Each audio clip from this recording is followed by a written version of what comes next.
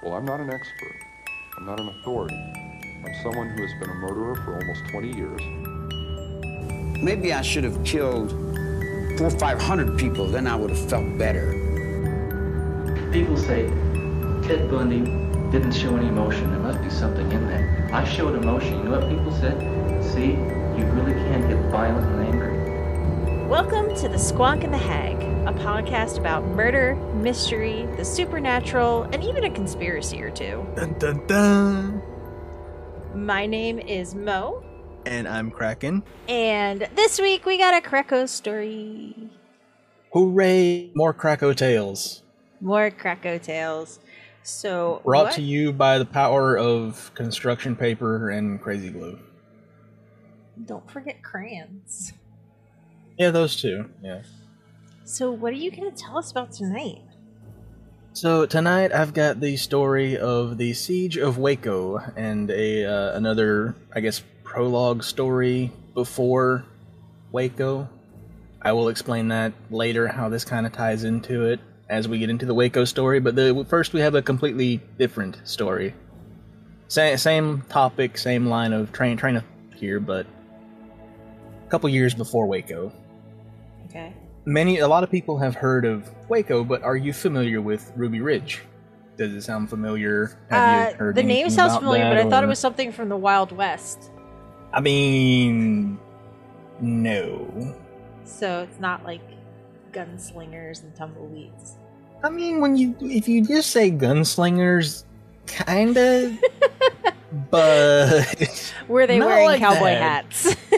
No, I don't think there were. I mean, the sheriffs might have been. But as many know, Waco was a standoff that lasted 51 days between the Branch Davidians and federal agents.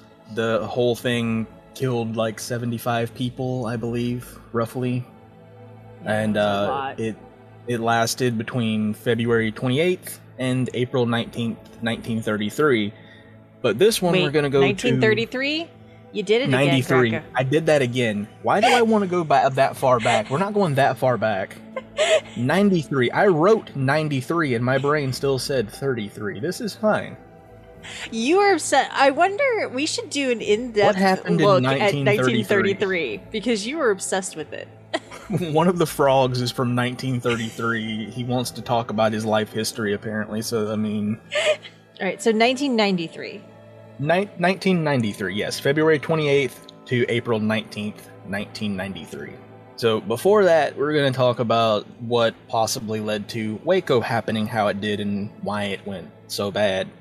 So on August 21st, 1992, federal agents got into an 11-day standoff against Randy Weaver, his wife, and 5 children, along with his friend Kevin Harris. For several years, the local authorities, along with the FBI and ATF, and even the Secret Service at one point, were investigating this man. He was a college dropout. He served for 3 years as a Green Beret U.S. Army engineer. He and his wife were what were known as religious fundamentalists, and they had a strong distrust in the government, so your stereotypical doomsday preppers. Okay, so this guy must have done something pretty wicked, because, like, so far he sounds like a weirdo, maybe fringe of society type thing, but nothing that warrants a standoff. Yeah, this is another one of the stories, it's very similar to Waco. It was a lot of miscommunication, and then even still, we don't know the full story, even today, of exactly what happened. We only have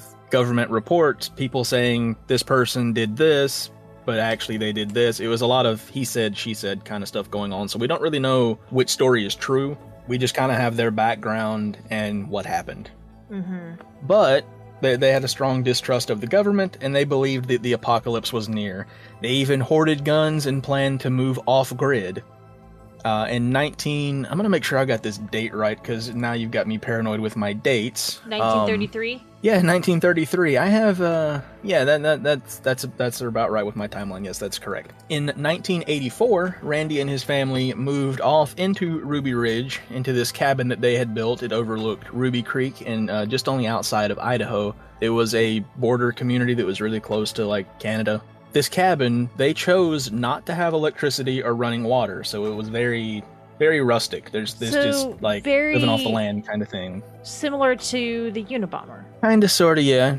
You know, completely off grid in the wilderness, no electricity, just kind of taken. Yeah, but they seem to be like making a pretty decent life out there. Like it wasn't full on caveman. Like they had I've seen photos and stuff and even recreations of it from the Paramount show, Waco, that was released, the little limited series, because they talk a bit about Ruby Ridge in the beginning as well. Mm-hmm.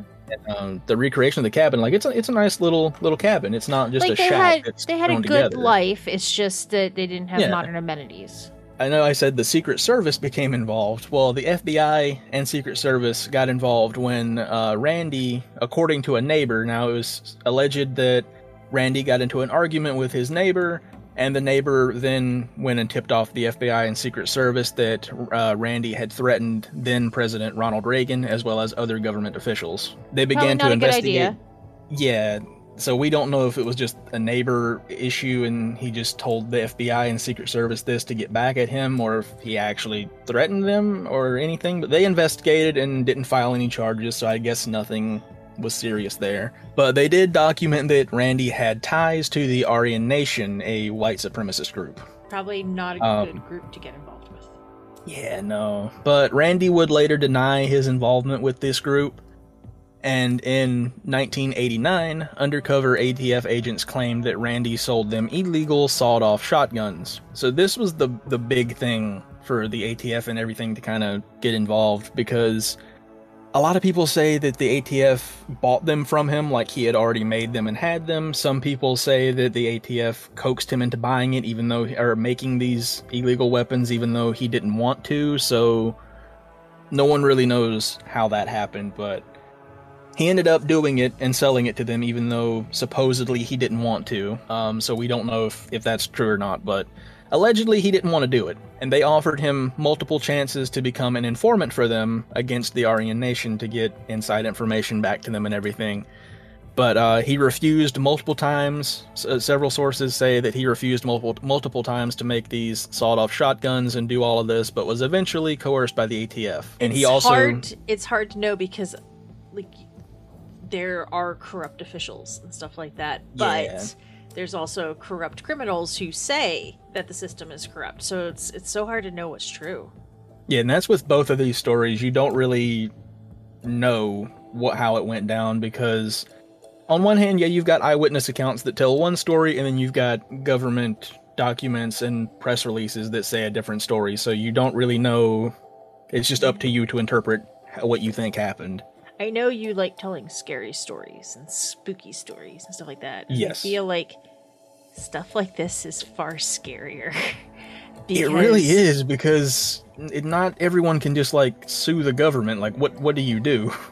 Well, I mean, I don't want to go into any details on it, but I actually know somebody who was falsely convicted of something. And if in order to take the government to trial, that's a difficult thing.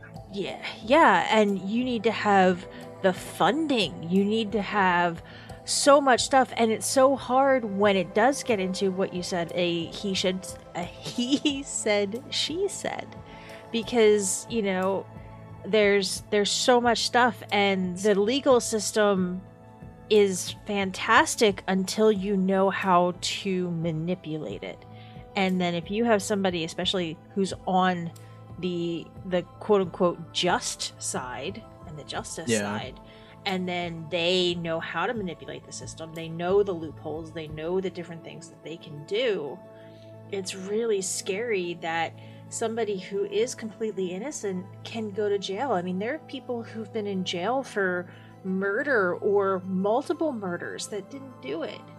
But then you have other people who have killed done horrible things, but they're like, oh, I didn't do it, you're lying, you're making it up, and it's so hard to kind of traverse your way through that and find out what's true and what's not. Yeah, and you bring up the whole corrupt officials, things like that too, and if you do succeed in the funding and getting the lawyers and taking this to court and everything, with the corruption and everything, who's bought off who? it's very, I guess I would say it's rigged against you, so to speak. Especially if you depending get on into, where like, you the are. corruption and stuff like that. Yeah. Yeah, like, I mean, it's probably a lot harder to buy off the justice system in, like, New York City than it is in small town, middle of nowhere. Yeah, because bigger cities, you don't really know people. Like, whereas small towns, you might know the judge. Yeah. But Randy refused their offer to become an informant, but he was indicted for manufacturing and possessing illegal weapons. But he got out on bail, and his trial was set for February 1991, but his probation officer told him that it wasn't until March 20th. So Randy missed his February trial, and a warrant was issued for his arrest. But March 20th came around. March 20th came around, the day that he assumed his trial was. He still didn't show up. Huh. So several attempts were made to negotiate with him, like over email during this following year, but everything that they tried to get him to come in didn't work. Because, you know, he doesn't trust the government, and now he's missed a trial, and all this stuff's going on, so... How did he have access to email? I'm guessing he used, like, a public library or something like that, maybe. Oh, okay. It didn't really explain that, but, like, the way it talked, it's out in the middle of nowhere, but it's not, like, so far they just gotta drive a few miles into town. Okay. It's one of those things where it's like, if you see a car coming down their driveway, they're coming to see you or they're lost. Yeah. So he missed his trial. The 20th came around, which was when he was told there was no sign of him. So now the U.S. Marshals are responsible for bringing him in.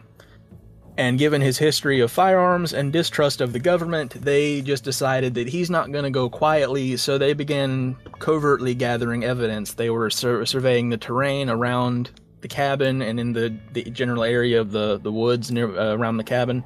And during this time, the family became more and more isolated. They weren't leaving the property as much. They weren't going into town. They were just kind of living off the land and keeping to themselves. And during this time, Randy's wife, Vicky, gave birth to a girl at home and took care of her as best as she could, given their current circumstances. So I bet that was not fun. No. And the surveillance teams also noticed that the Weavers were almost always armed. So they had planned to... The original plan was to get someone on the inside to talk to the family, make contact with them secretly.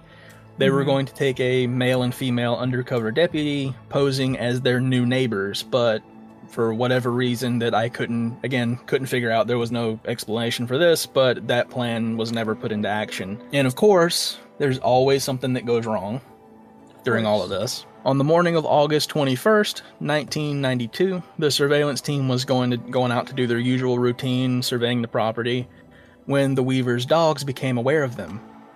Uh-oh. The dogs, along with Sammy Weaver, his son, Randy Weaver, and Kevin Harris, began chasing the team off of the property as they all scattered.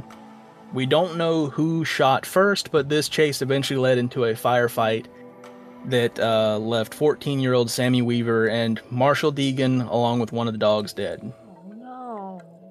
So after this firefight, the Weavers managed to get back to the house and barricade themselves in the cabin while they decided what they needed to do next. So Deputy Hunt was in charge of the whole thing at this point. He was like with the local police, and he wanted to end the standoff and get the marshal's body off of the mountain. So on August 22nd, he called for help, and the FBI showed up, assuming they were going into an active and unprovoked firefight against U.S. Marshals. They got there, and at that point, the whole entire area is covered with hundreds of law enforcement officers and federal agents, with the unusual order to shoot any armed adult on sight. I feel like, if you're trying to de-escalate, that's probably not the best strategy to take. I feel like hundreds of armed law enforcement officers surrounding the property is going to make things worse.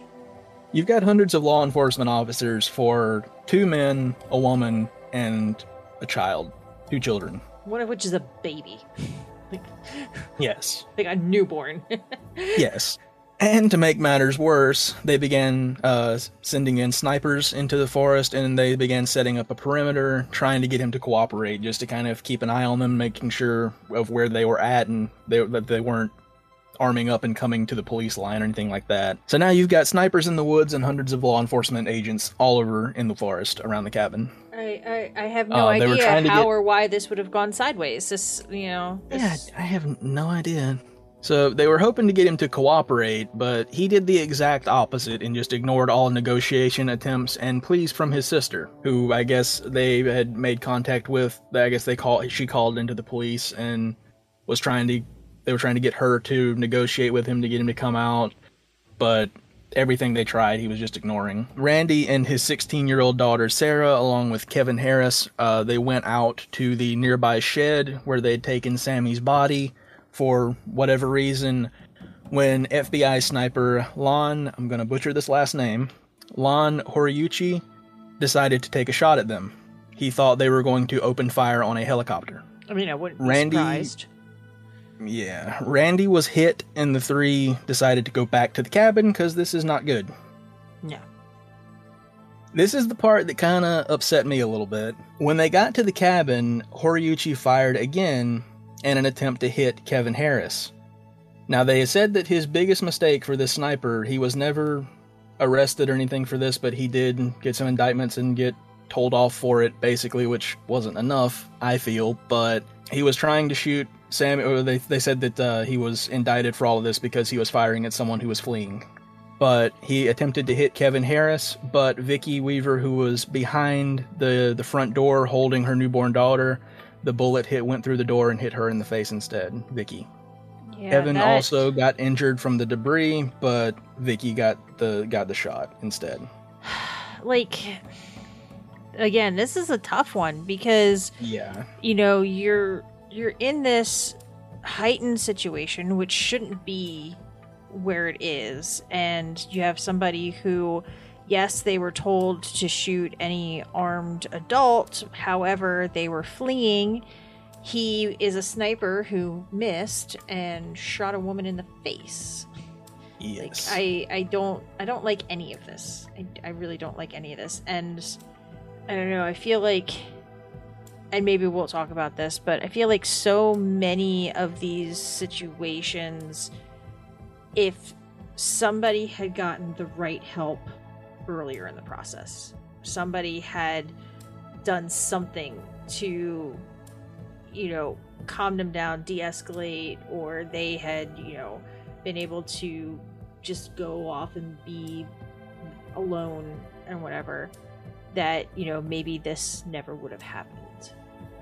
Yeah, there's with Waco and this one, things could have gone so much differently and could have been, I don't want to say handled better, because I have no idea, but handled differently. From the information that I have, I see another way that a lot of people say that it could have been handled this way and it would have been a whole lot better. Mm-hmm. But things happened the way they did, unfortunately. Yeah. So during this whole standoff, there were hundreds of people that were there along the road. They were there to protest the government's actions. And when they learned of the deaths of Sammy and Vicky, they became extremely angry. So now the FBI, all the law enforcement officers have to control this crowd and try to get Randy out of the house. And so that's just his son and his wife are dead. So I'm sure he's not a happy camper. Yeah, all the way up until the standoff ended, Vicky's body would remain in the house as well as Sammy's body in the shed. So they've got all these protesters to keep calm, I guess is the word, even though they're not very happy with what's going on. So the FBI approached Special Forces soldier Bo Gritz, and they wanted to ask him to record a message. First of all, that name though, Bo Gritz. That's a name. Mm-hmm. Gritz, Bo Gritz. Oh, it's not even. See, so it's like the super extreme grits. It's the fancy version. Probably have like nacho cheese or something. He was apparently, from what I gathered, he was a friend of Randy. Like they knew each other from Randy's time in the service, and they wanted to get him to record a message to Randy in an attempt to get him to surrender. but Bo decided to come down on scene and approach the cabin to talk to Randy face to face. And so he got there and talked with him, and he finally convinced Randy on August 30th to send out Kevin, who was badly injured, along with the body of his wife, Vicky, while he and the rest of the family, Randy and the rest of the family, remained inside. They got that far on the 30th, and then the following day, they finally convinced Randy and the rest of the family to leave the cabin, ending everything so no one else died or got injured because of that. But still, they said that they were surprised that Randy gave up when he did, because he had vowed to die before giving himself up.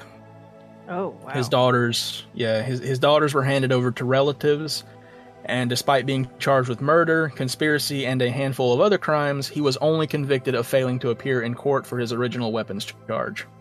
He was eventually cleared of all charges, and Randy and his 3 daughters were awarded $3.1 million for the loss of Sammy and Vicky.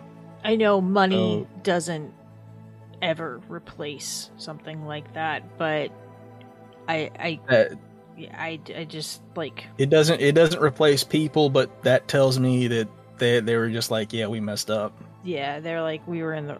Because the government doesn't pay out like that unless they were wrong.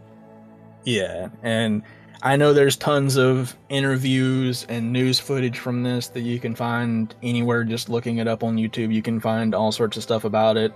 And again, along with the Paramount limited series that they did, it showed the first episode, or the opening scene, is Ruby Ridge during the standoff. But I'll have to check that's that why out. I felt the need to include this in, was because it does tie in when you get into Waco a little more. No one really got any serious charges from this on either side. Like I said, the sniper that was responsible for a lot of that was they indicted him and did some investigations, but eventually found the investigator, the person that was doing the investigating, was like, yeah, he did all this stuff wrong, we're changing policies, but I don't see nothing too wrong here. After all of that happened, the reason that kind of ties into Waco a little bit is the reason there's so much footage of the siege of Waco, or the raid happening, from news agencies and stuff like that, is because for some reason there were news reporters on scene when the ATF showed up.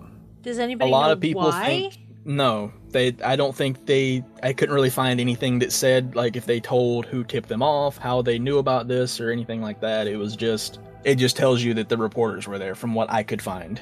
Right.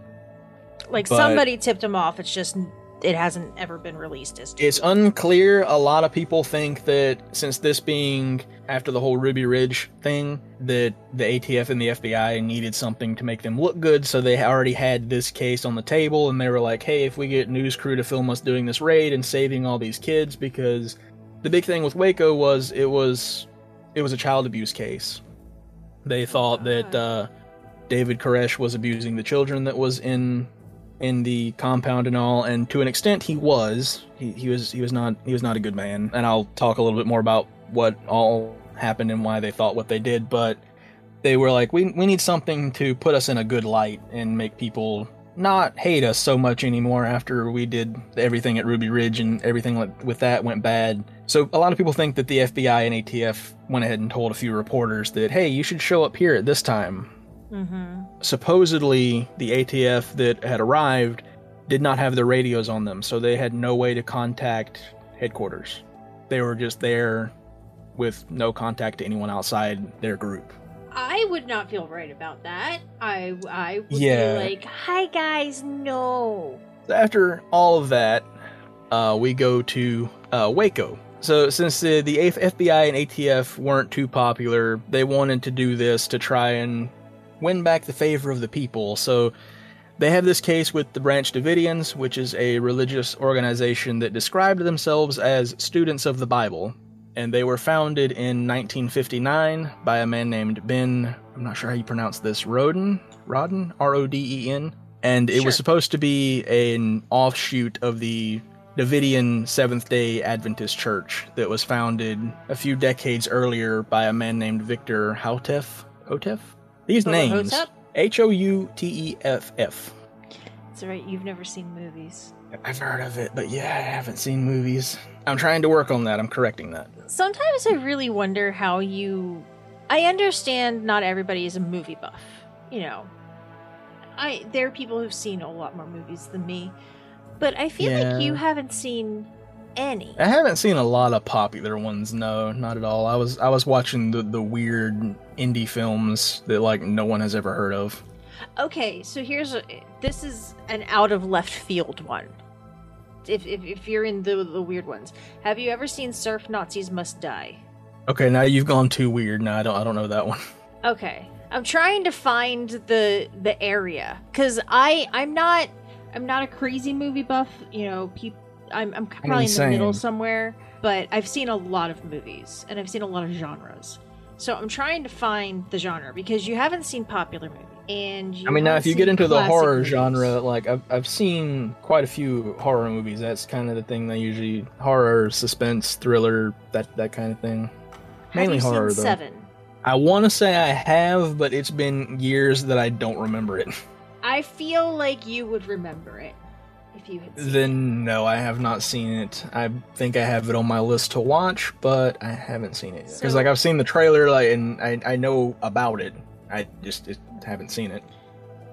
At least I know what that one is. I can't with you. Yeah, I know. Why can't you just be normal? No. All right. Anyways, sorry. Back to Waco. Rant over. Yes, let's go back here. So, this church was founded by Ben Rodden. It was an offshoot of a different branch that was founded several decades earlier by Victor Hautef, is what I'm going to call him because I don't know how else to pronounce it. So their group had moved to some farmland about 10 miles east of Waco, Texas. It was known as Mount Carmel. But around 1962, Rodden and his followers had already taken possession of this 77-acre piece of land. The majority of their followers lived inside this large compound that they had built. There were several of them that lived in houses nearby, but there was about 130 that lived nearby, not counting everyone that lived inside the building. Because in the building they had like a huge cafeteria, the little what's the word for it? The chapel area. They had upstairs. They had the wing for the guys and then a wing for the girls on one side. Like it was split. It was a really big compound that they had built. At this point, was it was a cult or basically not? I mean, you could basically call it a cult once you get into a little more of what they did, because their leader that was on this. Let's continue as we get down into talking about their quote leader and the person who's over this, and then we'll talk a little bit more about everything that went on in there. That is the reason why the ATF and FBI and all got kind of interested into this. Yeah, usually there's a reason that they get involved. Yeah. They kept things pretty simple. They were preparing for the return of Jesus Christ, though through the 1980s there was a little bit of a power struggle within the church, because again it was founded by Ben Rodden, but by the end of the decade it would become a man named Vernon Howell would become the head of the community, and he would later change his name to David Koresh. Oh, that was something. Koresh wasn't his real name. No, his name, I have the full thing with his name here. Give me 1 second. I mean, if my name was Vernon, I'd probably change it too. Yeah, his name was Vernon Wayne Howell, but he changed his name for whatever reason to David Koresh, I guess because it was the Branch Davidians. Well, I was going to say, is there any sort of... I know a lot of times when you are in these cult situations that... if it's a Christian-based religion, they go to very biblical Christian names, or whatever religion it is that they tend to rotate. I wasn't sure if David Koresh had anything to do. I was not raised very religious. I don't know the Bible very well, so I wasn't sure if that was something that tied into that or not. I'm pretty sure it is, because like a lot of the children that were in there had names, biblical names, like Isaiah, stuff like that, like different Ezekiel. So it was, the names did come from Bible names. Okay. But so they sort of it on the outside it would look like just a regular group of Christians living in this big compound. Like, yeah, living in the compound and all that was a little weird, some of the things they were doing. But David Koresh, at this point, once he changed his name and became the head of their community, he would begin taking what he called spiritual wives. So this is where we start to talk about why the FBI got interested into this. The couples that would join this church, the males had to commit to celibacy, basically. And Koresh was the only one who could get involved in that sort of relationship. That was sort of their rule that they had. It was sort of, David described it, at least from the Paramount show with the little bits of information they were throwing in there too, he saw it as a spiritual undertaking to take on this burden of their, quote, sin, and take on the spiritual wives, and they would be celibate, but he would not. He would take on that, quote, sin again. So basically the men that got involved had to basically give their wife to David for letting them stay here and being a part of this group. Yeah, and I know that there are so many studies about the cult mentality as well as the psychological manipulation that's involved. And I do know that it's not something you can easily be like, nah, I'm good. But still, I feel like if you're married or in some sort of relationship like that, and also I don't think in the Bible it is not a sin to have a relationship with your wife. But No. that's another thing entirely. Yeah. But I feel like even if you're being psychologically manipulated, like if you walk in and they're like, "Okay, here you go," I'd just be like, "What?"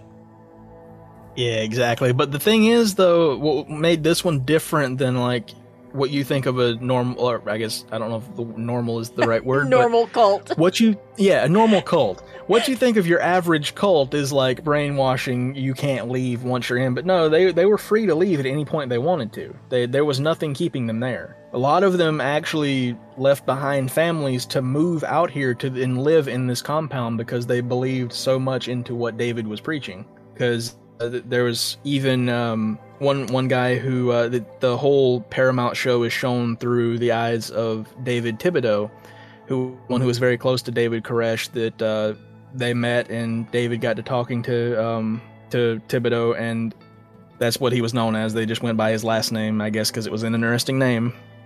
But he got to talking to him and basically converted him and got him to come out and live there. His mom, who was not very religious, wasn't happy about him being a part of this, but she was like, you know what, you're old enough to do your own thing as long as you're healthy.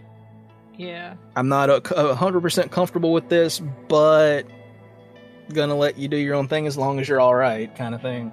Yeah. And there's a lot of interviews out there with him. He even wrote his side of the story in a book. I don't remember the name of the book right off. Again, the issue, we go back to him taking spiritual wives. The issue we have here and why the FBI got interested in it was because reportedly several of those spiritual wives were as young as 11 years old. Which is a very unfortunate, quote-unquote, normal cult thing. It's horrifying. I don't understand. I mean, I don't understand any of it because, you know, as we said, it's very psychological, very, very deep stuff.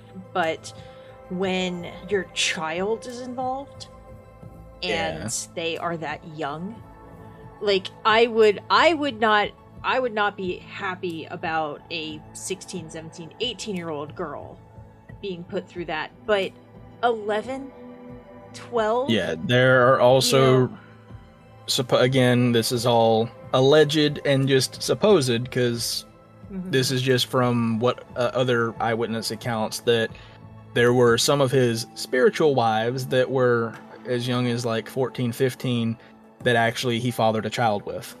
Yeah. Again, sadly common with these situations. Yeah. And it wasn't just a matter of he just picked who he wanted. I mean, he kind of did, but it was sort of, he would go to them and be like, God has told me that your daughter is to be one of my spiritual wives. And that was kind of how that worked. I wonder, there's a show that I really like to watch called The Following. It was I think it was 3 seasons, It's really good. It's Kevin Bacon, one of the guys from the X-Men. He played the Ice Boy that Rogue liked. Yes. Forget its name. Iceman? It sounds too I don't remember actor names very well, but... His real name is not Iceman. Still, I didn't think it was, but...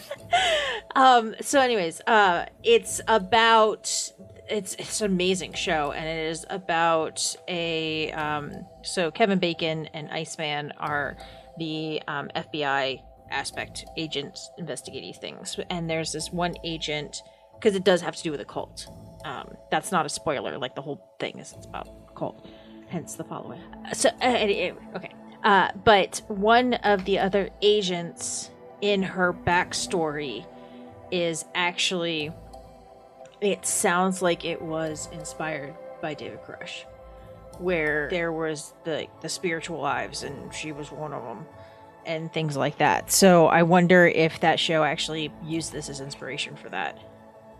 I mean, it could have. And while I was listening to you talk about that, I went and found the book that Thibodeau wrote. It's his own memoir, A Place Called Waco, A Survivor's Story, by David Thibodeau. So I'm going to go out on a limb here. He survives this. Yes. Yeah, he's one of the few that did survive out of this. There were a lot that did come out of this, but again, the majority of them did not. Right.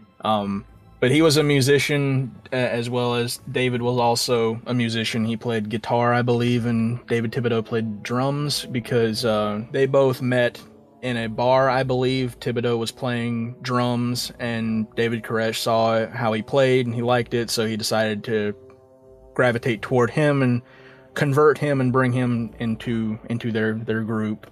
As far as I'm aware, that's how those two met and began to interact, but apparently David Thibodeau was pretty close to David Koresh during this whole thing. So after all of that, not only is David taking spiritual wives, he's got all these allegations of child abuse that's catching the attention of legal authorities. He also founded a retail gun business, because why not? Icing on the cake. So with that, the ATF believed that they were stockpiling illegal weapons and obtained an arrest warrant for Koresh and a search warrant for the compound. A lot of people think that the best way they could have done this was David Koresh made frequent visits to the local hardware store to buy stuff for repairs on the building and to make new additions to the building or whatever. But he had a very set routine and schedule that he was always at this hardware store at this time, picking up whatever supplies he needed. And a lot of people think that they could have just stopped him and arrested him there and been done with it and then worked the rest out later. But a lot of people feel like they kind of rushed this whole search thing. But on February 28th, 1993, there were over 70 ATF agents that showed up in SUVs, and there were even pickup trucks that were towing horse trailers that had tarps over the outside to conceal the fact that there are not horses in this wagon, but it's full of ATF agents. That's a lot of agents. Yeah, and again, I feel reporters... like we talked about this with the North Hollywood shootout, but now it's on the opposite side. You don't go into a situation armed like that unless that is what you are expecting. And I feel like if you overshoot it or you overarm, over weaponize, all that stuff, you're just asking for trouble. I know this is going to be a very controversial thing that I'm going to say, but Chris and I have often talked about when people say about having a firearm for home defense.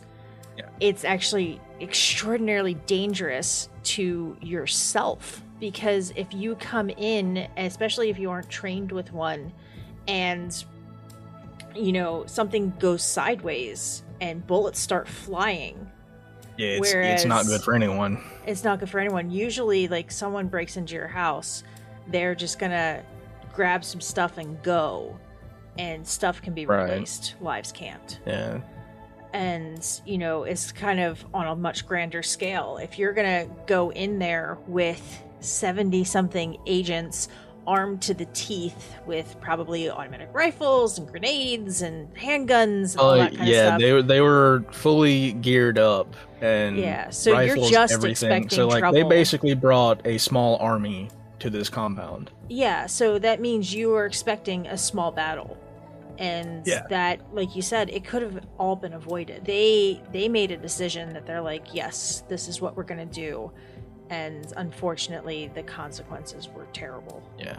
And again, like I said, there were supposedly reporters already on scene because there's a lot of footage of the initial shootout that took place that this is another thing that no one's clear who shot first or what started the shooting.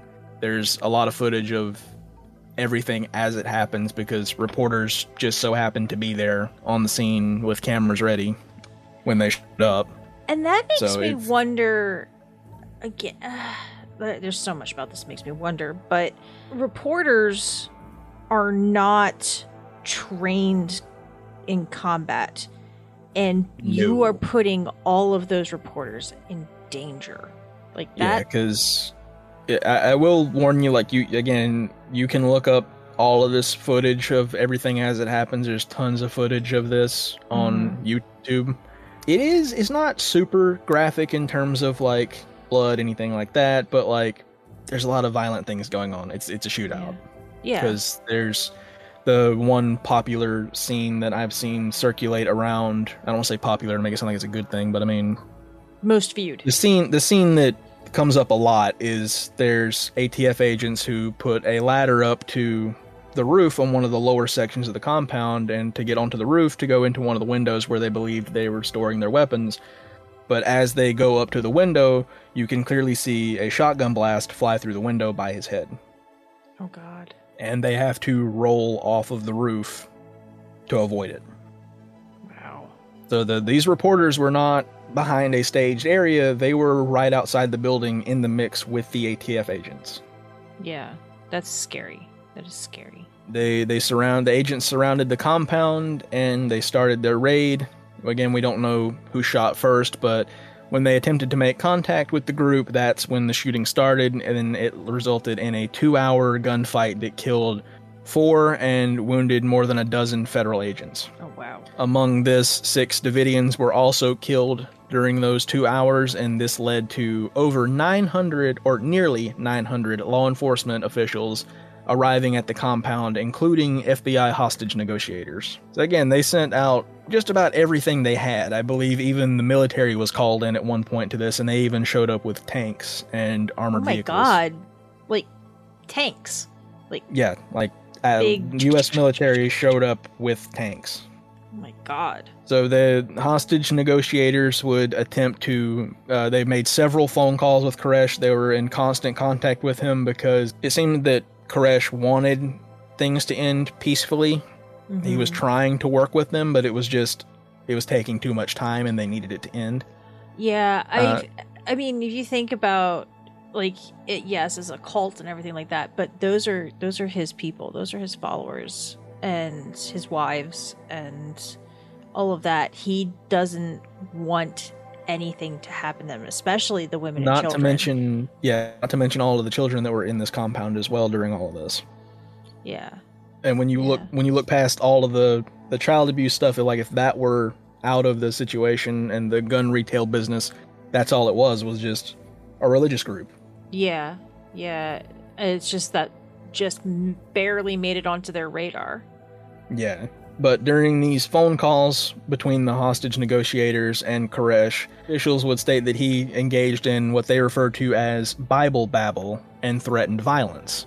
He also made it known, he wanted to make it perfectly clear that no one in the compound was suicidal, that he wanted them to know that they weren't planning on doing anything to themselves. It wasn't like a Jonestown or anything like that. Yeah, he wanted to make it clear to the officials that, like, we're not going to do anything. We want to talk. We want to work this out. Eventually, over several days of these talks, he agreed to allow more than 30 of his followers to leave, though it was thought that around 100 still remained inside.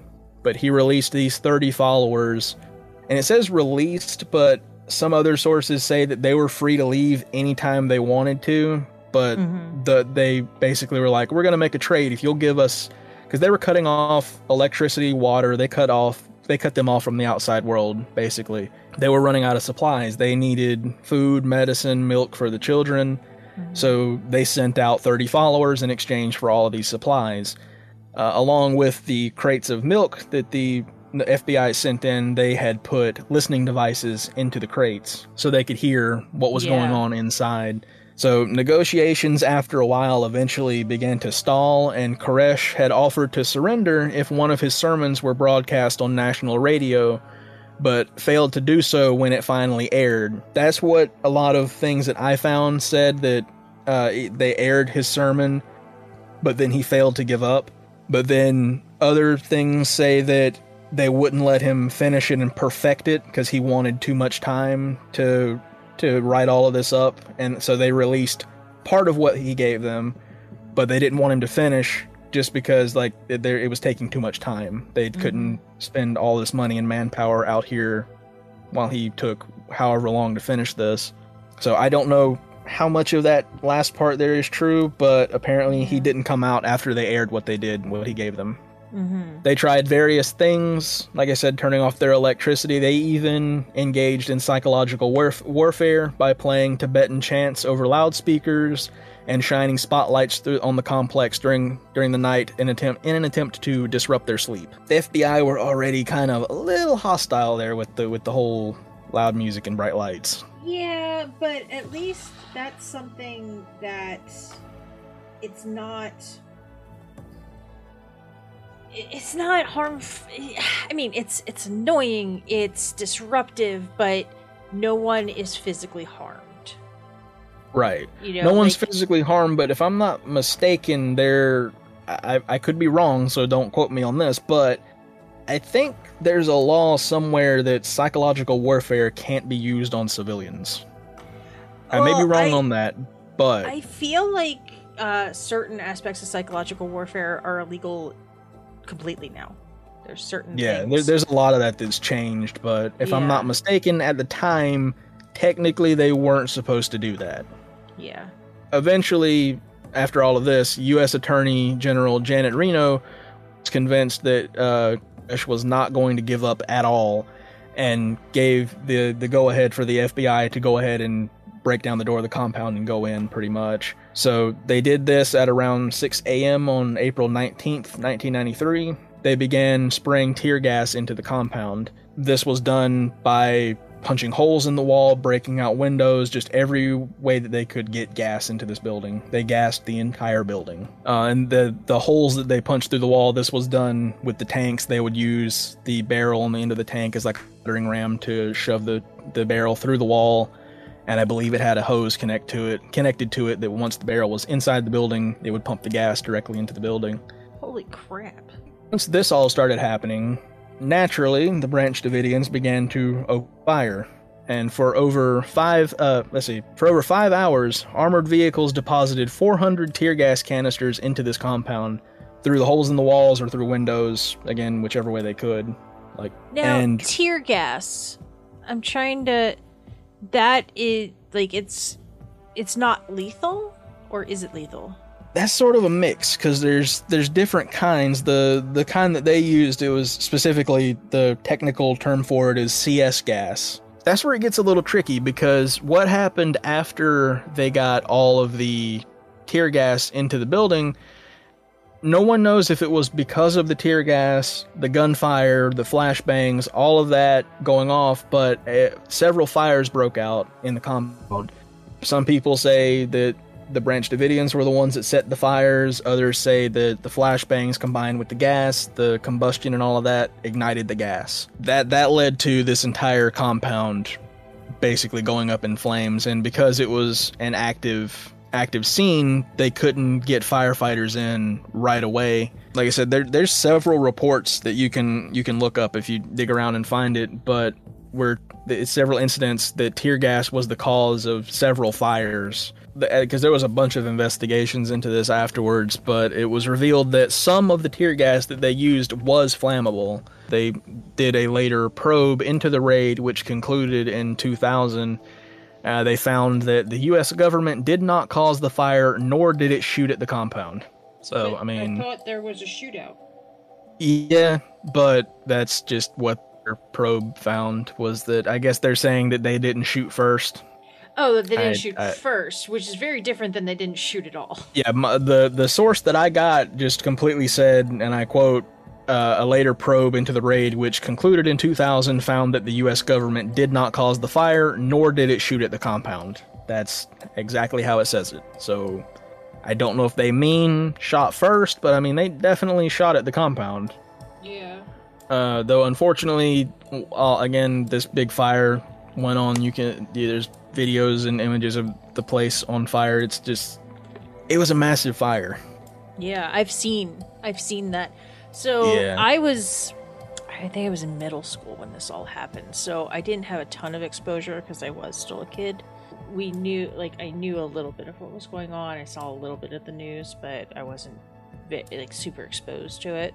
While this fire is going on at around 12:25 p.m., several shots were heard inside the building, and so firefighters were not allowed inside due to the safety concerns with everything that's going on. They were not allowed inside for another 15 minutes. So by this time, the compound was just so engulfed in flames that they couldn't do anything for it. Like, if they put it out, the compound was still just going to be ashes. Even if they got it put out, like, the compound was gone.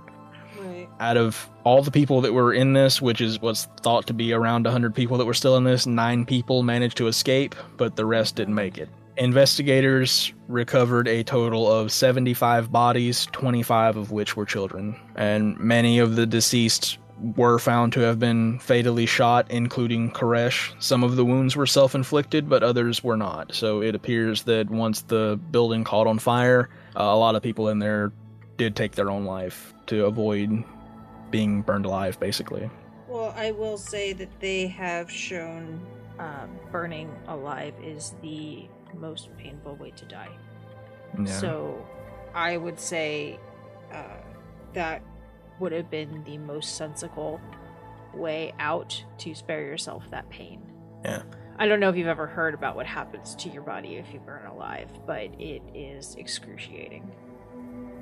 I can only imagine what that's like. Like, that's one of my worst ways that I have in my mind to die. Like, I out of all the ways there are to die, burning alive is not it. There have been studies and stuff about it because that is actually a method of protest in certain areas of the world. There are horrible images of monks burning themselves alive in protest of war and everything, and it is, like I said, the most painful experience that you could have in life. So, especially if there were children, I would say, as horrible as it was better to spare them from that, at least. Yeah, Whereas, if you have a single gunshot wound, it would be instantaneous. Yeah, I'm not going to go into the full story because I don't know everything about it, but like there's tons of articles on it. But I remember talking about the monks in Vietnam. They were protesting a lot because of the way that they were treated. I believe that's what they were protesting, and they weren't getting anywhere. So one of the more well-known monks in there, was his way of protest. And he entered a meditative state, and his assistants doused him with gasoline, and then, yeah. Surprisingly about the one with the monk was that he remained like a statue the entire time, allegedly. Like, yeah, no noise, no movement, just, yeah. That's the majority, and that's about all I have for Waco. Unfortunately, how things went down, I believe Ruby Ridge went a tiny bit better than Waco, but both cases were not good. No, they weren't. And I think it really highlights how communication, or lack thereof, can just go so very, very wrong. It was misunderstandings upon overreactions and escalations. Scary. Yeah, I think, like, from doing research and like reading about the story before I watched the series, the series does stick pretty well to the story, even though, it adds a few things onto it from what I could find, but it does a pretty good job of not straying too far from the story. it just is pretty, not really graphic, but you heard what we talked about. Like, Yeah. it's a little and upsetting.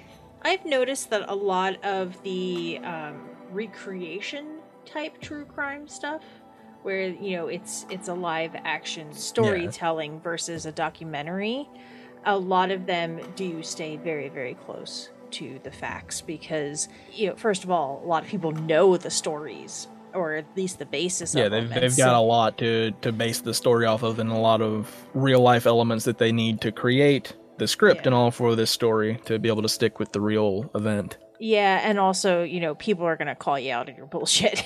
So if you're like, John Wayne Gacy was a tall Grecian blonde, it's like, excuse me. Yeah. The only things really that they had to improvise that's noticeable is like we don't know who shot first, but in the series it shows that an ATF agent got startled by one of the dogs that was in the pen nearby and naturally turned and shot the dog because he thought he was going to be attacked by the dog, and the Branch Davidians heard the shot and assumed they were shooting at them, and it was a lot of misunderstanding. Now that's how the show portrayed it, but whether or not that's how it started in during the actual event, I don't know. And what's sad is no one will probably ever know.